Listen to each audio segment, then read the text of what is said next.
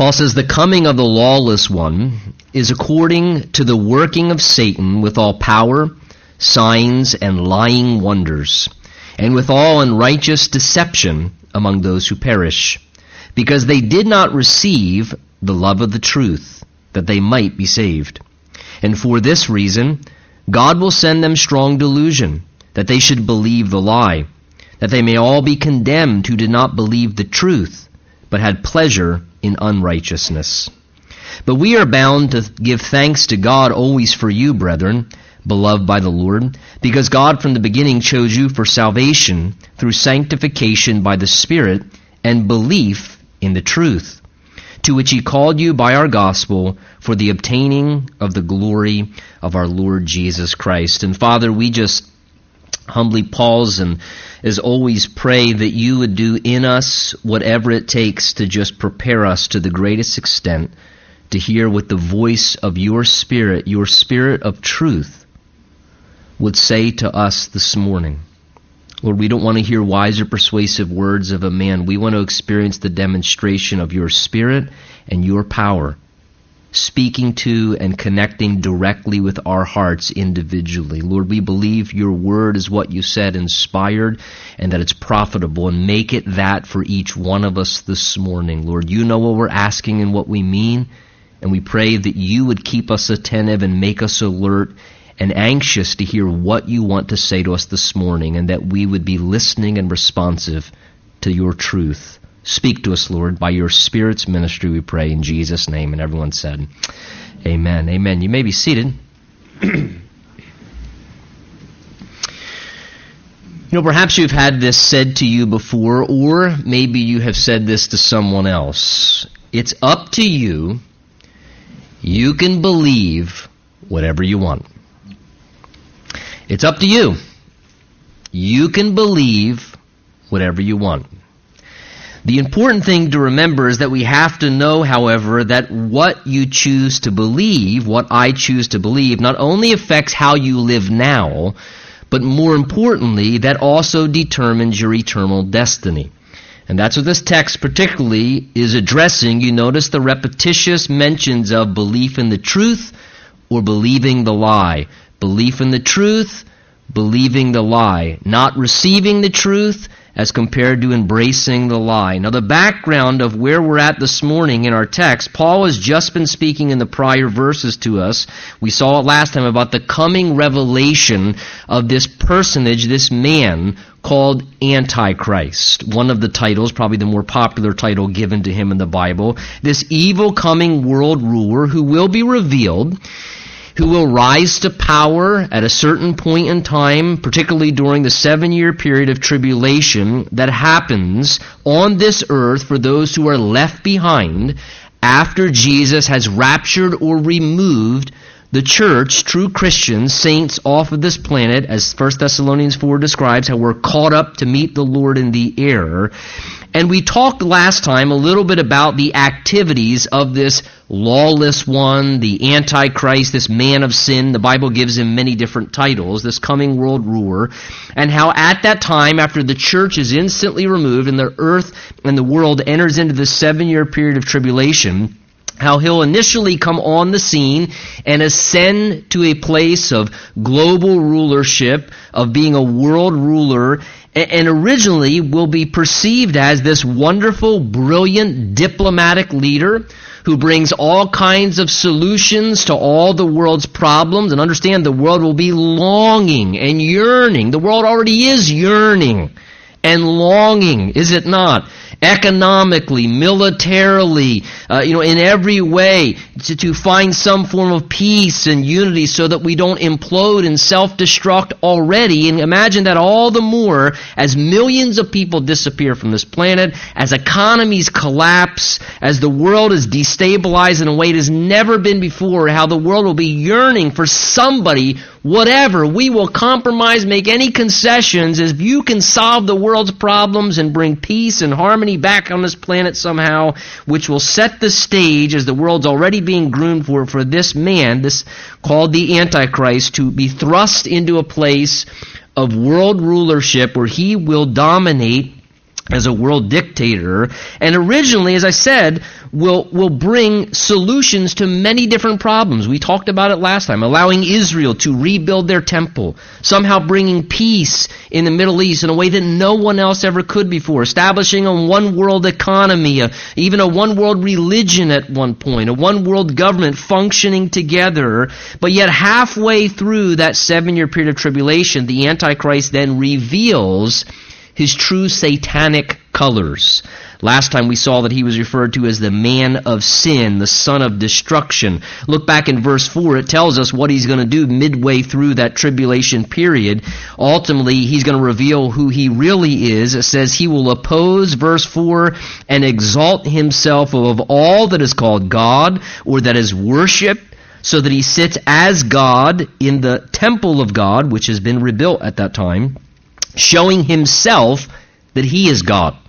So he will claim to be divine, and he will demand forcibly that all people give worship and allegiance to him. In fact, you won't be able to buy or sell or do anything or potentially lose your life if you choose not to worship and give your allegiance to the Antichrist as he proclaims himself as God in the midst of the rebuilt Jewish temple. Now, as we go on this morning, it now describes, beginning in our 9th verse where we pick it up, some further activities of this man called Antichrist, this world ruler. It says, verse 9 of him, the coming of the lawless one is according to the, notice, working of Satan, with all power, signs, and lying wonders. So take notice how the Bible indicates there that the Antichrist will be operating under the direct power and the direct control and really with all of the empowerment of Satan himself.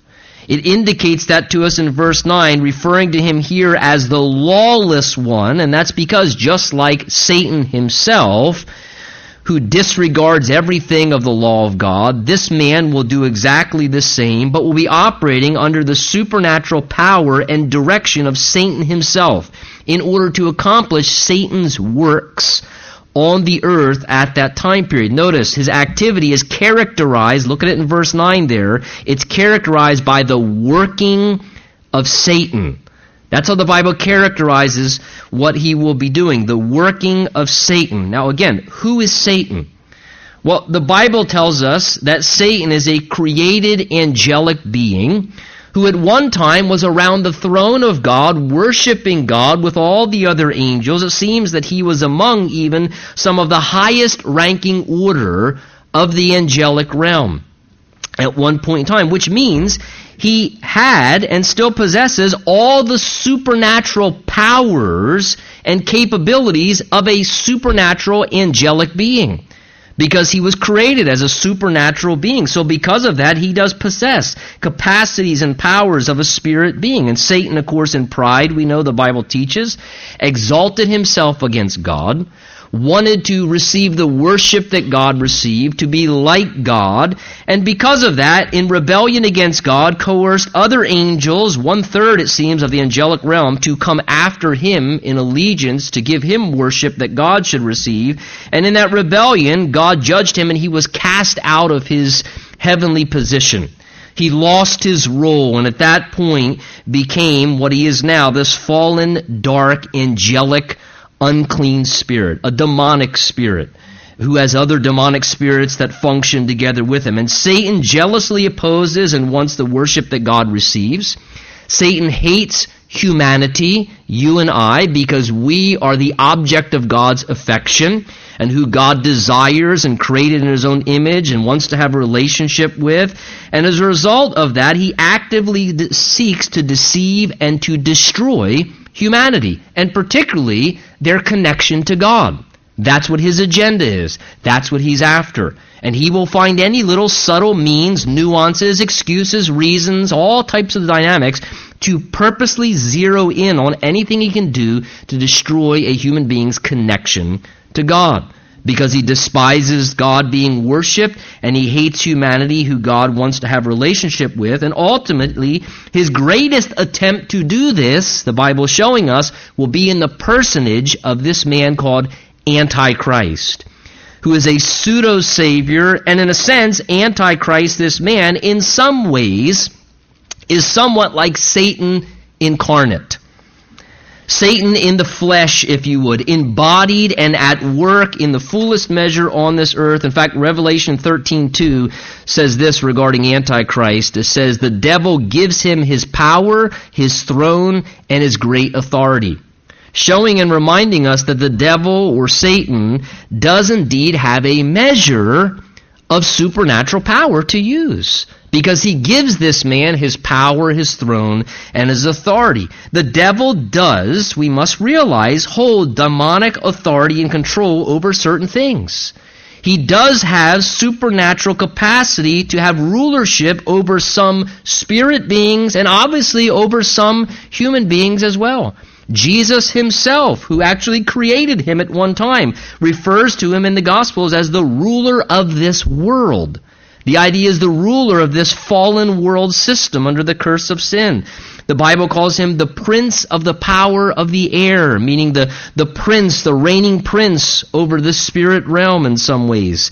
The Bible says the whole world lies under the sway of the wicked one, and Paul calls him as well the God of this age, who blinds the minds of those who choose not to believe. So the Bible is very clear that Satan has power, authority, supernatural capability. As Antichrist comes on the stage, as he emerges onto the scene as this world ruler, Revelation 13 says the devil is going to give him his power. He's going to give him his authority and give him his throne. So I want you to envision a human being completely possessed and empowered by Satan. And all the wickedness and authority of the scheming attributes of the devil, a man completely empowered by such. That's what it means here in verse 9 when it's telling us the coming of the lawless one will be according to the working of Satan with all power and signs and lying wonders. Literally, he is going to be empowered satanically. Satanically empowered so that he can, it says there in verse 9, look at it, orchestrate and perform signs and wonders. Signs and wonders, supernatural miracles. But I want you to notice, please don't miss in the end of verse 9 there, notice it says he's going to perform lying wonders.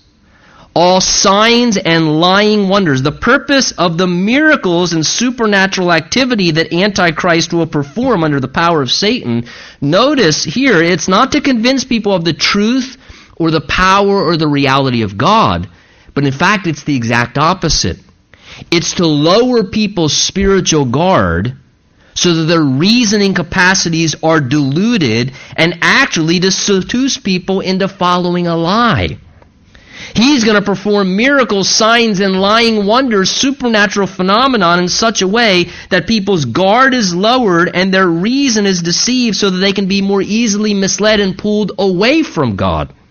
So that they will choose instead to believe the lie and follow the Antichrist instead as divine, and it's marked by the working of Satan, supernatural deception. Again, the reason to get people to accept lies. Now, for you and I this morning, what can we take away from that truth of Scripture? That the Bible tells us that about Satan and his power and ability and his authority as well as the Antichrist operating in that way, using lying signs and wonders as a part of his deception for people. Well, I think certainly one thing is this. Obviously, we need to humbly recognize that not all miracles, not all signs, not all wonders and phenomena that happens is automatically from God. Because the Bible says, not me, the Bible says that the devil, Revelation 13, read it there as well, that the devil as a supernatural being has power and authority to accomplish as well signs and wonders. So not everything that seems or is supernatural or miraculous indicates that it's automatically from God himself. Because here we read the exact opposite, that Satan possesses some supernatural power and he uses it at times to deceive. And we need to realize one of the deceptive tactics of the devil is to use supernatural activity, miraculous signs and wonders to lower people's guard, to draw them into deception, to bring people into error, to deceive them. again, someone performs some supernatural phenomenon, and then attached to it is this erroneous lie. Something that contradicts Scripture or contradicts the clear revealed truth about God or Jesus to get people to give worship or allegiance to someone else or to something else. Then you try and perhaps caution someone or warn someone, what are you doing, man? What are you following? And the statement comes in reply, you don't understand. It's a miracle. A miracle happened. This has got to be God. It's a miracle. Not necessarily.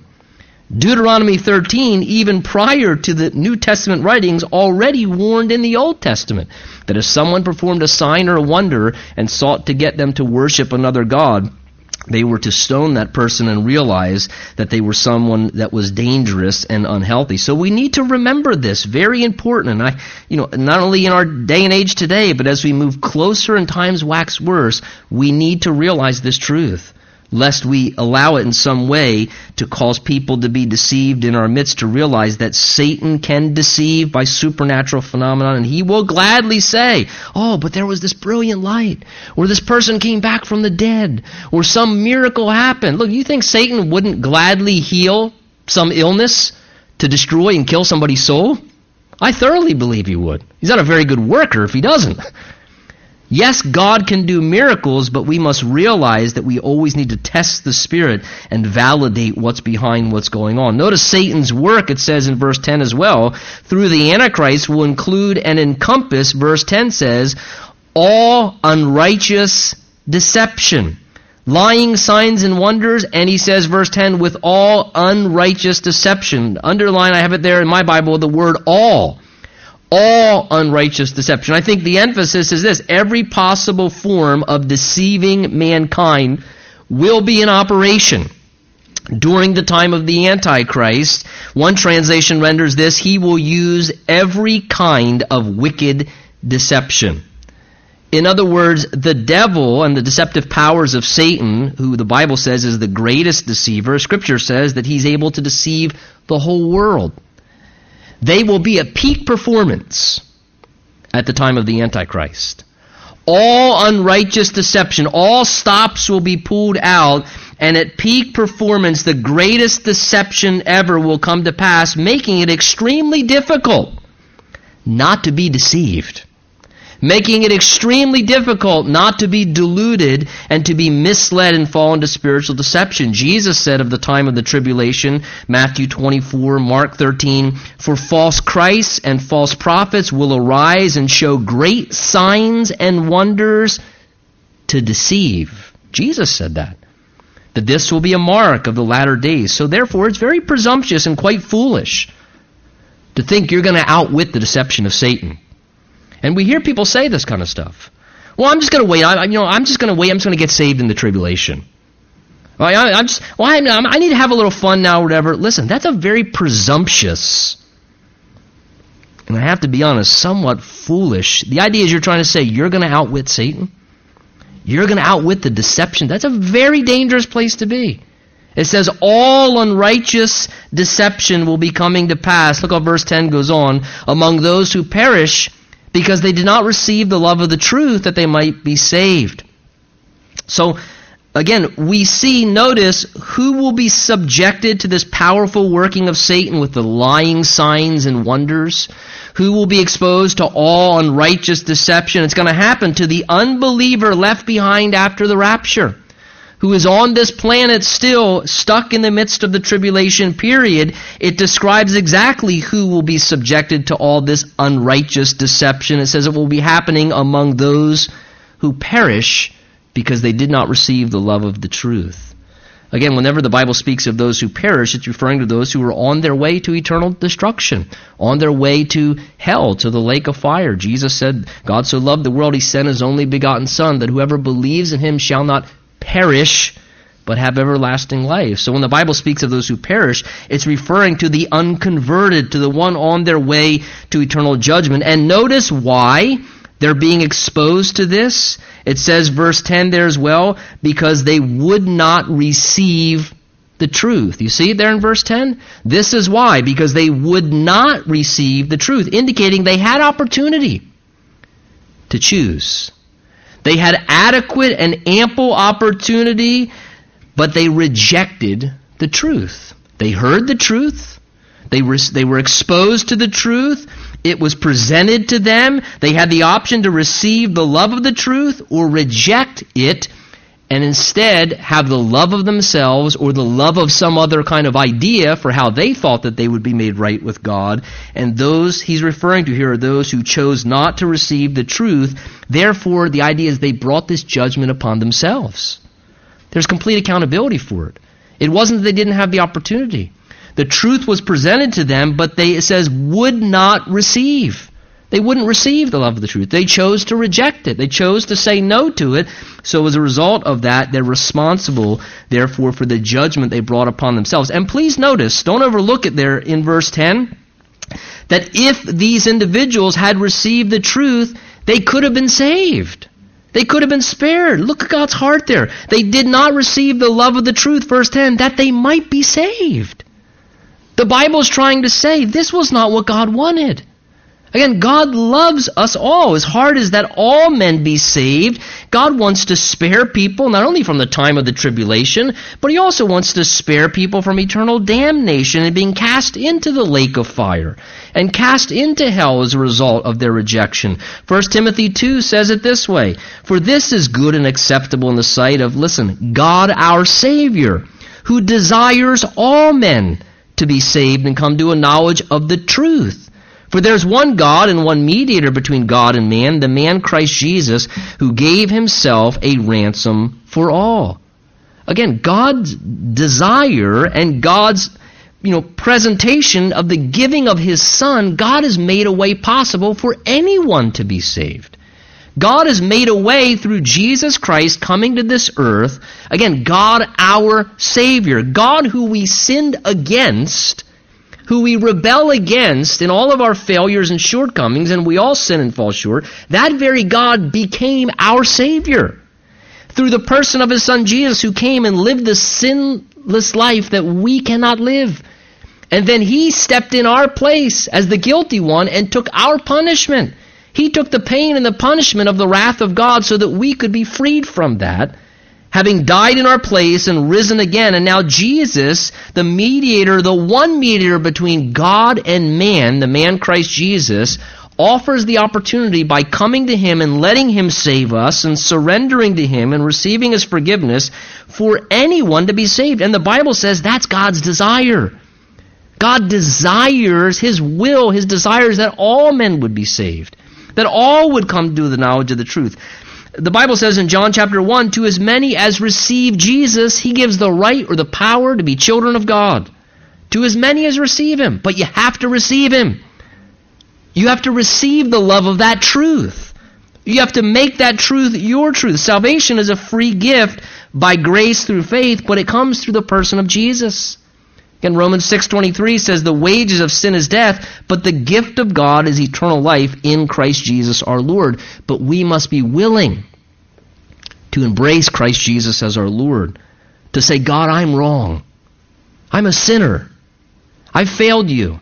And none of my righteousness or religious works, none of that could atone for what I've done.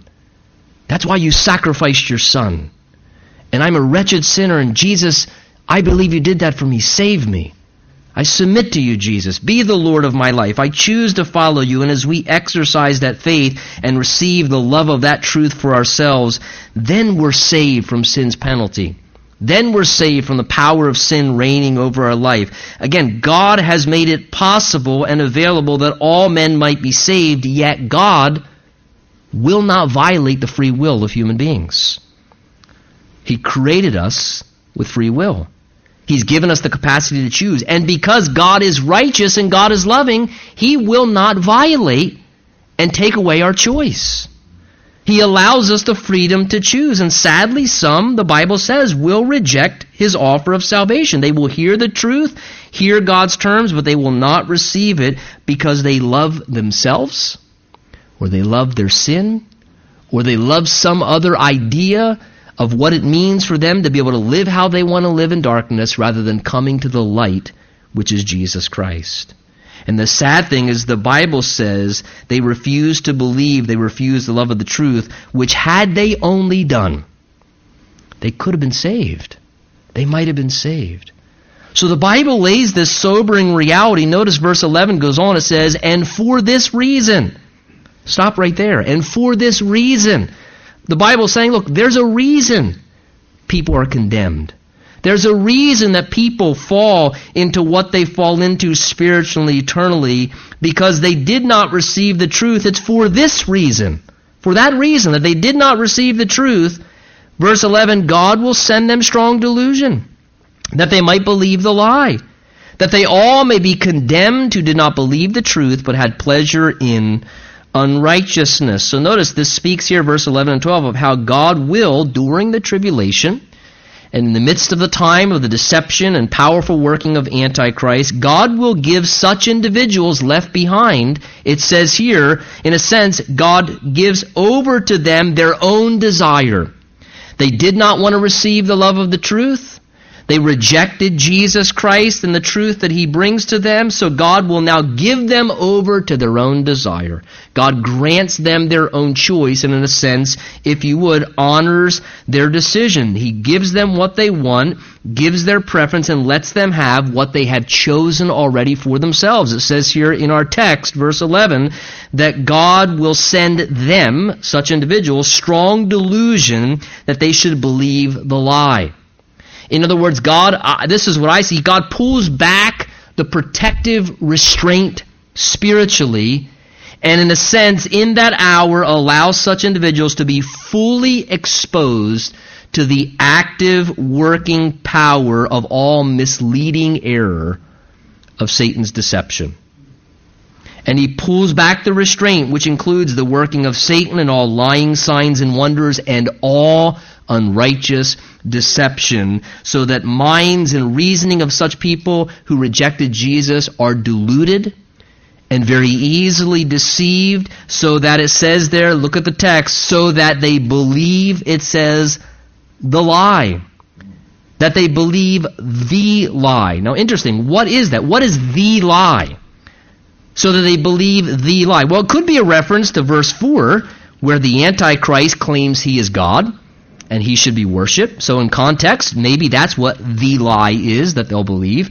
Or perhaps it's just an indication of the lie of the devil from all the way back in the Garden of Eden, the very first lie, where the devil shows up in the Garden of Eden, encouraging mankind to reject God's will and God's plan and God's rulership over their lives, and instead inciting and seducing the very first two human beings to be self-governed, to be their own God over their own life, and to cast off the rulership and the authority of God and His will, but instead to let the subtle voice of the devil encourage them to enthrone self and to live, in a sense, worshiping self and self-desire, and to refuse the rulership of God and Jesus. But notice verse 12, the sad and sobering eternal consequence of doing that. It says that they may all be condemned who did not believe the truth, but had pleasure in unrighteousness. Such individuals, the Bible says, will be condemned. The idea is eternally separated from God, cast into what the Bible calls the lake of fire. Revelation 20 says, and they will be tormented day and night forever and ever. It never ceases. It's not temporary suffering. It's not a little bit of pain and then you just, disappear and are burned into nothing. No, it is continuous, conscious, forever and ever pain and torment and suffering. This is what they will be subjected to as a result of that rejection. And again, remember, I must emphasize, those who will be eternally damned, the Bible says it's for this reason. The reason is, it's emphasized again there in verse 12, look at it, they did not believe the truth. In other words, they chose not to believe the truth of Jesus. They chose not to believe the truth. It was their unbelief that condemned them. It was their unbelief of the truth of the gospel message that said, you cannot go to heaven unless you come through the person of Jesus Christ. Your church cannot get you to heaven. Your religious practices cannot get you to heaven. Your efforts to be good versus bad cannot get you to heaven. Your own created religion in your own mind, because you want to be God and dictate the terms, that cannot get you to heaven. You can only get to heaven through Jesus, because Jesus declared, I am the way, the truth, and the life, and no one comes to the Father except through me. And here the Bible says, because such individuals would not in humility, like a little child, which Jesus said how they come, believe that truth and act upon that truth in faith, their unbelief will cause them to be condemned. Notice they did not believe the truth. Verse 12 ends by saying, but instead, look, had pleasure in unrighteousness. That is, they chose the temporary pleasures of unrighteous or sinful living instead. And look, the Bible says, we know it, sin is what? Pleasurable for a season. I think we have to be very honest. Again, unrighteous living refers to living in a way that's not right or not pleasing to God. It's just referring to, living in a way that's sinful. They chose the pleasure of unrighteousness. The Bible says, you know what? That is pleasurable for a season. We have to be very honest with ourselves. Doing what's wrong, it's pleasurable for a time. Sin is fun. Do you want to have fun? Sin. Did you say that from a pulpit? Well, it's true. It's theologically correct. Why would I be allured to sin if it was boring? Why would I want to do what was wrong if there was no pleasure or enjoyment in it? Right? We're a pleasure-governed people. We want self-indulgence. We desire fun and pleasure and enjoyment. That's what the Bible says. Sin is pleasurable. It is. It's fun. There's some level of enjoyment attached to doing what's wrong, to disobeying in our conscience what we know the right thing is. Whether it's, in a relationship with a person, or whether it's cheating or lying or stealing or slugging some person when you're really angry, or strangling them or whatever, being bitter. Sin's fun. It feels good. But life's about a little more than fun. And that sin is temporary. And when the devil baits the hook of what's fun, he baits it really well because it feels and looks really fun in the moment, but then he never tells you that there's a hook attached to that. That he then pulls back into the mouth, and people find themselves then in bondage and misery. And here's the biggest thing. The Bible's trying to say it's a poor exchange because it requires rejecting the truth, which leads to eternal consequence and damnation. And trust me when I tell you, eternal torment is going to be a major regret, saying, boy, that really wasn't that fun. I can't believe I esteemed fun and pleasure as the God of my life and doing what I wanted to do over the reality of what was eternally correct. And the Bible says this is what happens. People don't receive the love of the truth, but they want to have pleasure in unrighteousness. And look, there's one lesson certainly from this passage I think that the Bible is trying to convey to us is this. It is extremely dangerous. Please hear me. It's extremely, extremely dangerous to reject the voice of God's Spirit. When you are hearing the truth from God, and you know God is speaking to you about what is true in some matter, it's very dangerous to reject that. You can reject it, but it's an extremely vulnerable place to put yourself in, because when you know God's Spirit of truth is speaking to you personally about something in your life, and you choose to refuse that rather than to receive it and respond to it, you put yourselves in a very dangerous and vulnerable place to be further and further deceived. To come to a place where you could potentially settle into a condition of believing a lie. God may just ultimately, the Bible shows us, give a person over and allow them to believe the lie and experience what they truly want. This is part of the way of God. God honors free will, and at times He will give a person to their own way. The Bible shows that to us on a few different occasions. That there may be times when if a person persists and persists, that God will just let somebody have what they want. God will grant them their request. He'll honor their free will, and in a form of judicial action, He will give a person fully over to their rejection of what's wrong and their refusal of what's right. Romans 1, read the chapter. It's a classic illustration of that. People who suppress the truth in unrighteousness. Again, because they want what they want and they don't want to admit that they're wrong. They hold it down. It's like when you want to vomit and you're trying to hold it down. That's the picture. Suppressing the truth in your conscience. And you're not going to give in to that. And just suppressing the truth. And it says God gave them over to a debased mind. God said, okay, if that's really what you want, I've tried and tried and tried and tried, but there comes a place. I'm not God, I don't know where it is, but I wouldn't play with it. Where God at times may say, if that is truly what you want, I will give you over to that. And today, if God is speaking to you His truth regarding something in your life, and perhaps you're trying to ignore it or avoid it, can I caution you? Stop. If you know that God is speaking to you about something, respond to that. Be careful, because it can lead to a very unpleasant, dangerous thing. Psalm 106 speaks of a time where people rejected God's counsel, tested God, and God gave them their request, but sent leanness to their soul. Again, they got what they wanted, and it was totally disappointing. It was empty and it was dissatisfying.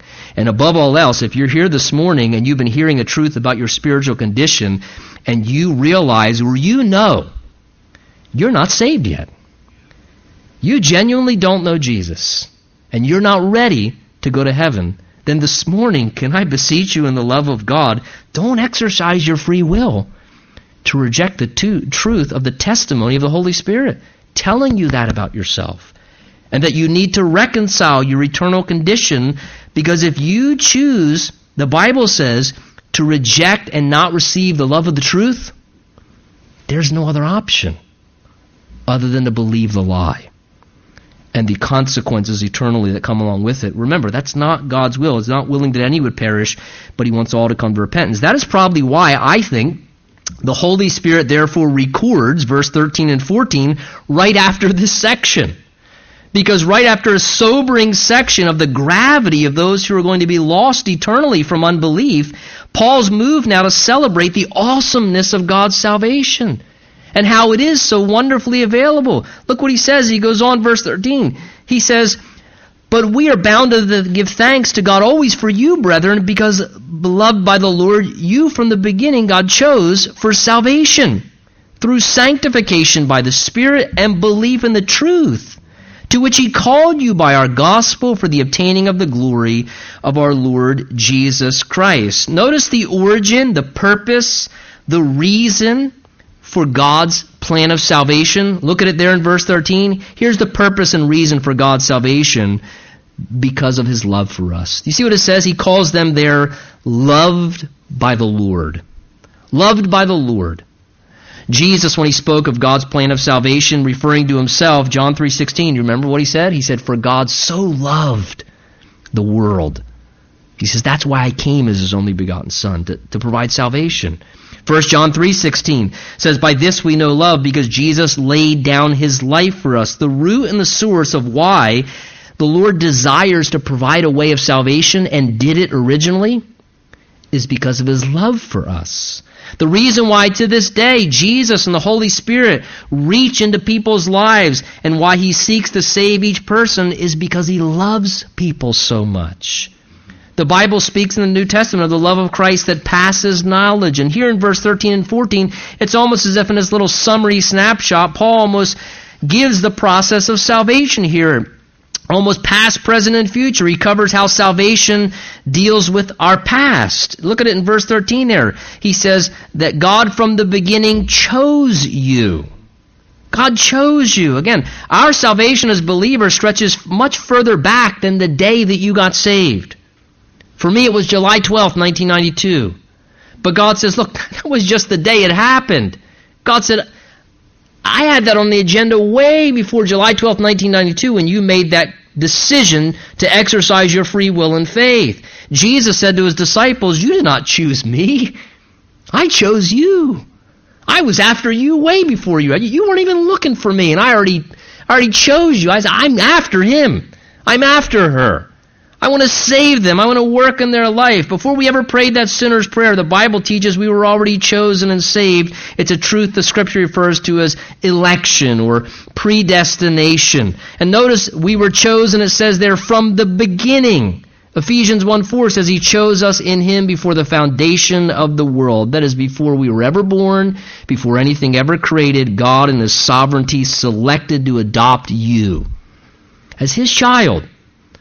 He chose to adopt you that you might know Him and spend eternity with Him. And look, you can either be blessed by that truth or you can be bothered by that truth.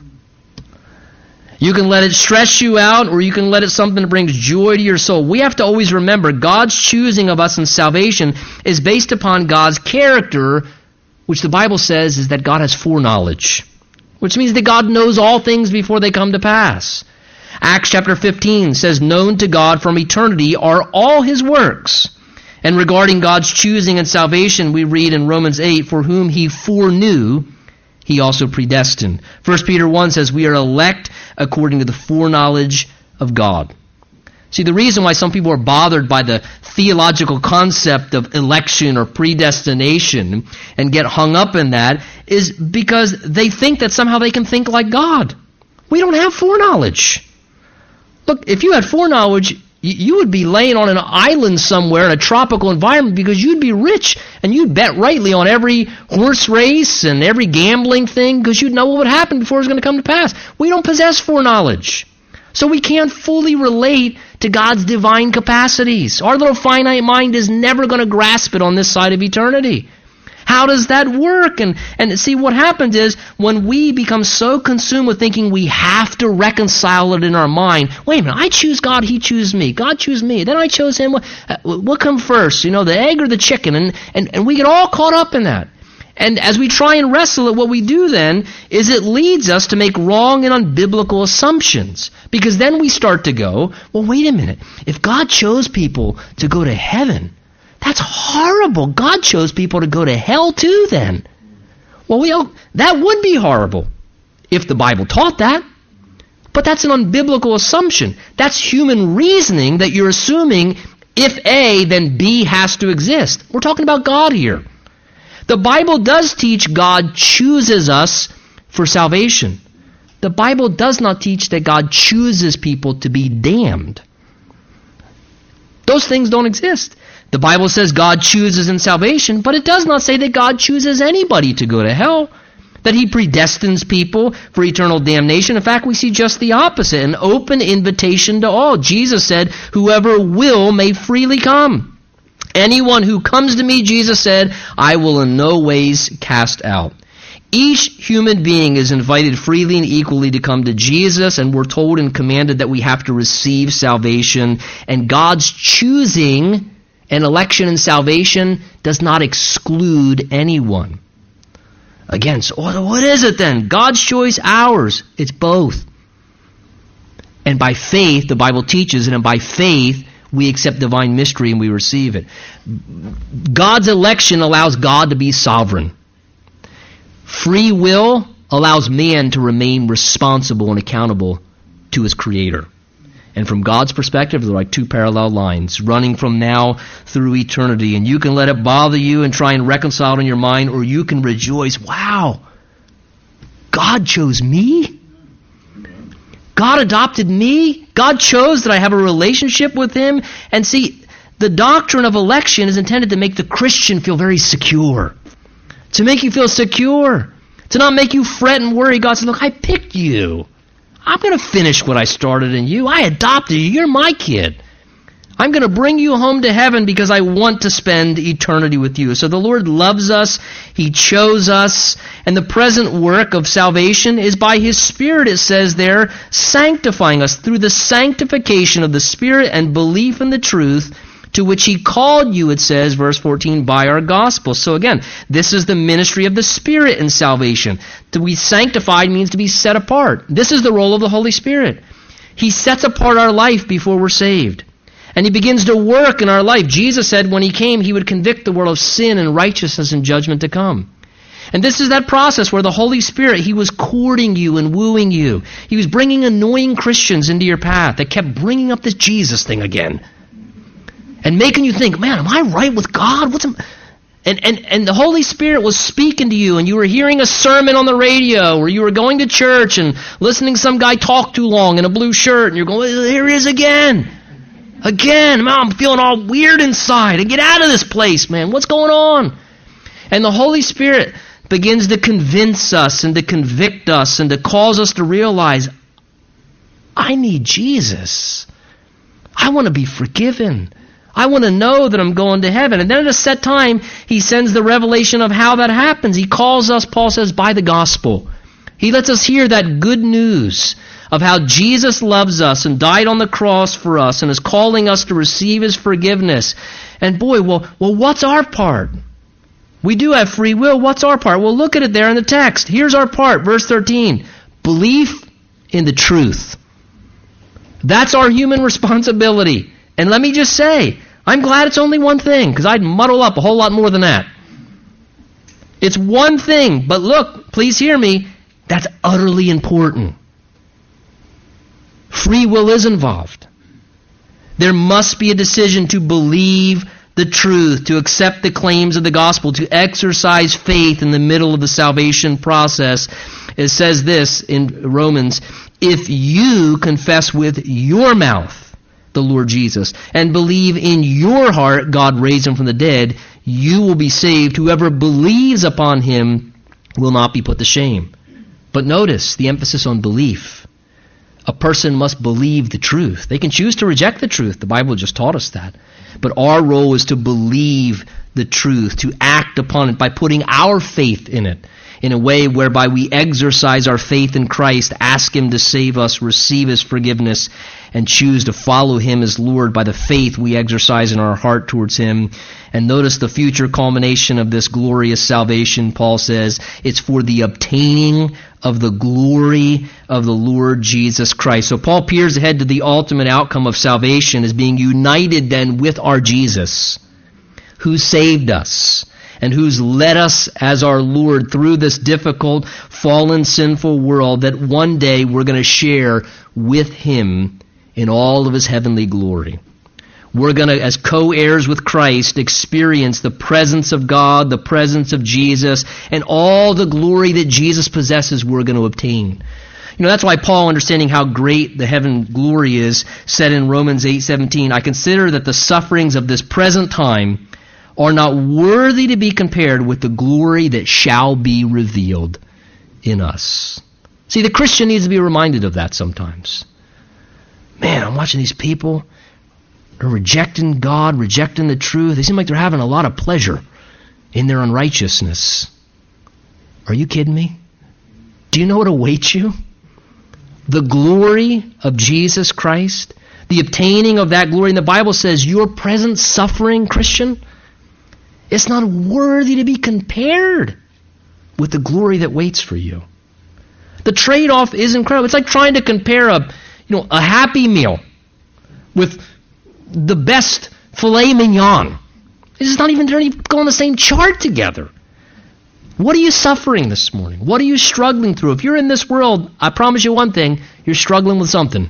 You're suffering through something. But the wonderful thing is this is a good investment. You're believing the truth, and you're going to obtain the glory of Jesus. Hey, I leave you with this final thought this morning. The option is yours. You can believe whatever you want, but consider the outcome. Amen? Let's stand together. Let's pray.